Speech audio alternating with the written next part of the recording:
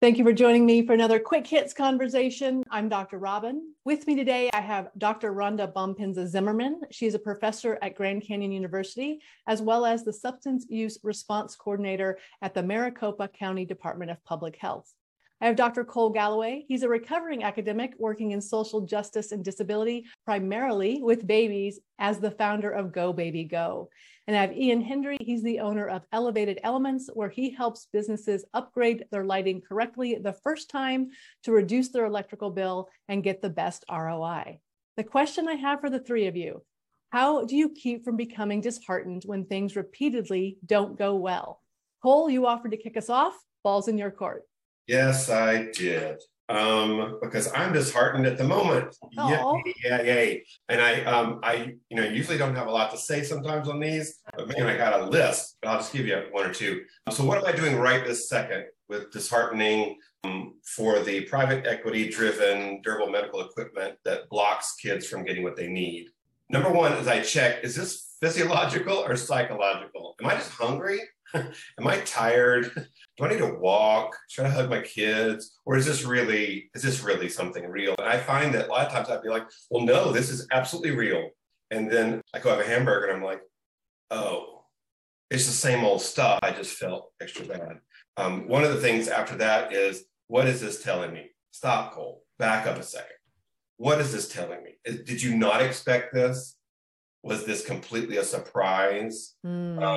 Drill down very specifically. I have to go, okay, disheartened to I'm irritated. I'm irritated at this one factor. When I drill down, sometimes I'll realize, like, wait a minute, they're acting this way, or that project isn't going that way because, oh, I missed a step, or it illuminates, and immediately it doesn't change the situation, it doesn't change the shit show, but it's like, oh, I can now focus on something I can do versus this feeling.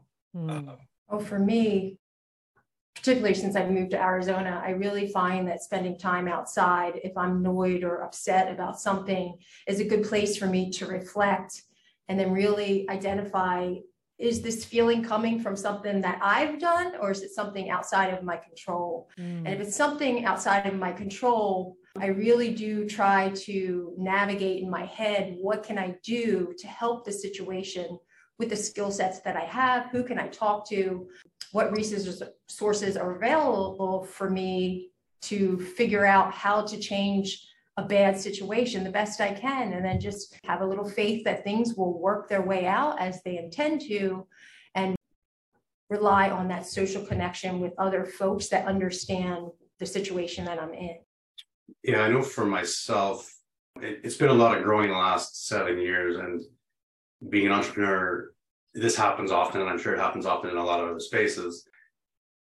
We're tough on ourselves when stuff doesn't turn out or expand as fast as you want it to expand, because our goals are so big that we're not looking at it in the micro measurements that we should be, to be able to say that we accomplished that today, and we're giving ourselves gratitude or gratification for that.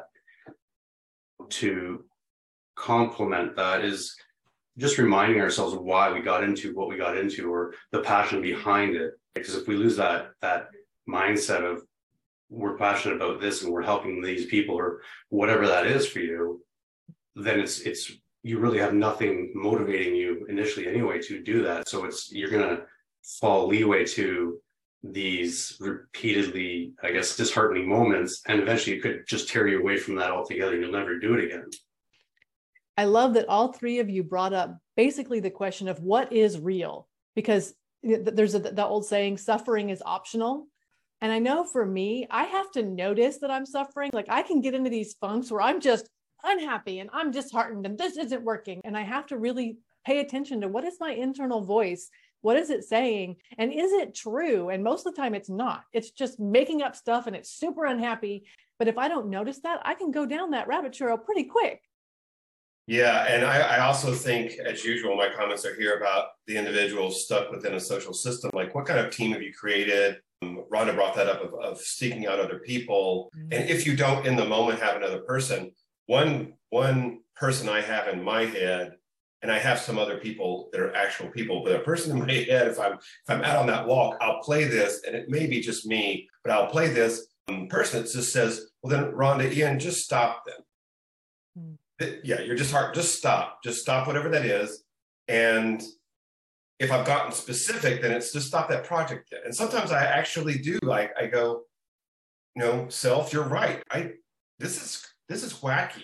We keep hitting this thing. We should stop this project. Or if it's too global, I'll be like, shut up. I'm not giving up on kids. It's like, well, then what? Come on. Did you not expect this to happen? I turn the tables and, just if it's too much, just quit.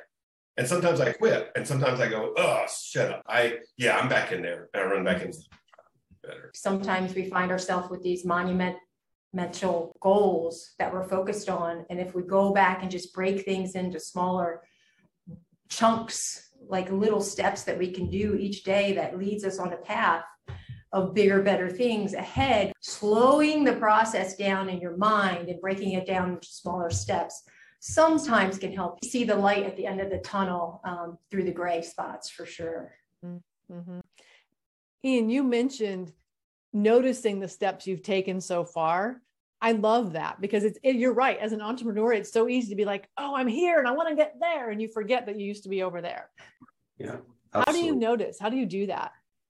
That's the challenging thing. Like people from the outside see how much you're doing all the time. They can see and measure it like clearly.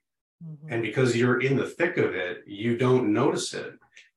I think journaling can help too. I'll give you, for instance, so I was living in Southwest Georgia at a time, and the atrocities that I was seeing in this environment, I could not believe in 2000 that these kind of things were still happening.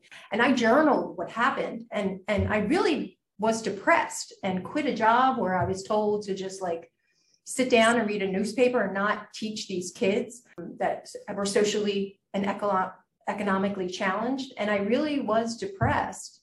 And I journaled all of that. And I found that like a week ago, it just, like you talked about, Dr. Robin, you go back through your journey and you see all the progress and all the things you've done as a result of what you experienced. You see the changes, maybe not right in the moment, but again, 5, 10, 15, 20 years down the road, that can really be a helpful process. Mm-hmm. Let me ask Dr. Robin something, because you guys hit on something that I could just usually just shake my head at. Noticing's not a problem for me. Spending any second, I think this is very common, maybe Rhonda has this too, for social justice workers, is I don't give a shit that we've come this far. Do you understand how far we have to go before people stop begging for basics? How do I learn to go, yeah, we've done a good job? Because that viscerally feels like no. That feels worse than disheartening. That feels like something weird. I was going to bring up the point that for me, I have to always remind myself to do a better job of when someone says, because Ian, you mentioned this, someone says to me, oh my goodness, you're doing such great things. You're so amazing. I'm always like, oh my goodness, no, that's terrible. You're crazy. You have no idea. Look at all. And I'm easy to brush that off. Learning to take that moment and say, you know what, you're right. And I'm allowed to be proud of myself for that. But I'm not good at it. Ian, are you good at that? You know what? I had to learn that. And it's funny you mentioned that. It's what we're doing is just crediting what somebody else is saying about our great achievements, whether we think they're great or not. And I mean, I could talk about this all day. So it's just being kind to ourselves, going through these times, like giving yourself grace and patting yourself on the back, as you were saying, Dr. Cole. Like we don't do enough of it for the smallest things in the world. Journaling is a big part of it. Adding the things that you're grateful for in that day, whether it's just waking up or having clean clothes, but we don't think of those things, and giving yourself grace or gratitude and kindness is far from our reach on a normal day for some reason. Mm-hmm. I think another part of it too is to recognize that just because other people have it worse doesn't mean our situation isn't frustrating or disappointing. I think we're really good at gaslighting ourselves and saying, oh, this isn't so bad. Everybody else has it worse. Well, that doesn't mean you're not allowed to be disappointed with yourself or whatever in that moment, and then pull yourself out of it and move on. Yeah, we need some quick hits on those couples, because that doesn't, wow. I mean, I can cognitively go, yes, you're right, we've done this, that, and the other, and then turn around and go, come on, let's go, let's go, come on. And maybe that's not a bad thing. Maybe that's not a bad thing. That is our 10 minutes. So I'm going to cut us off there. I thank you so much for sharing some of your journey with me. I think this has been a really fun conversation, and I look forward to talking to each of you again really soon.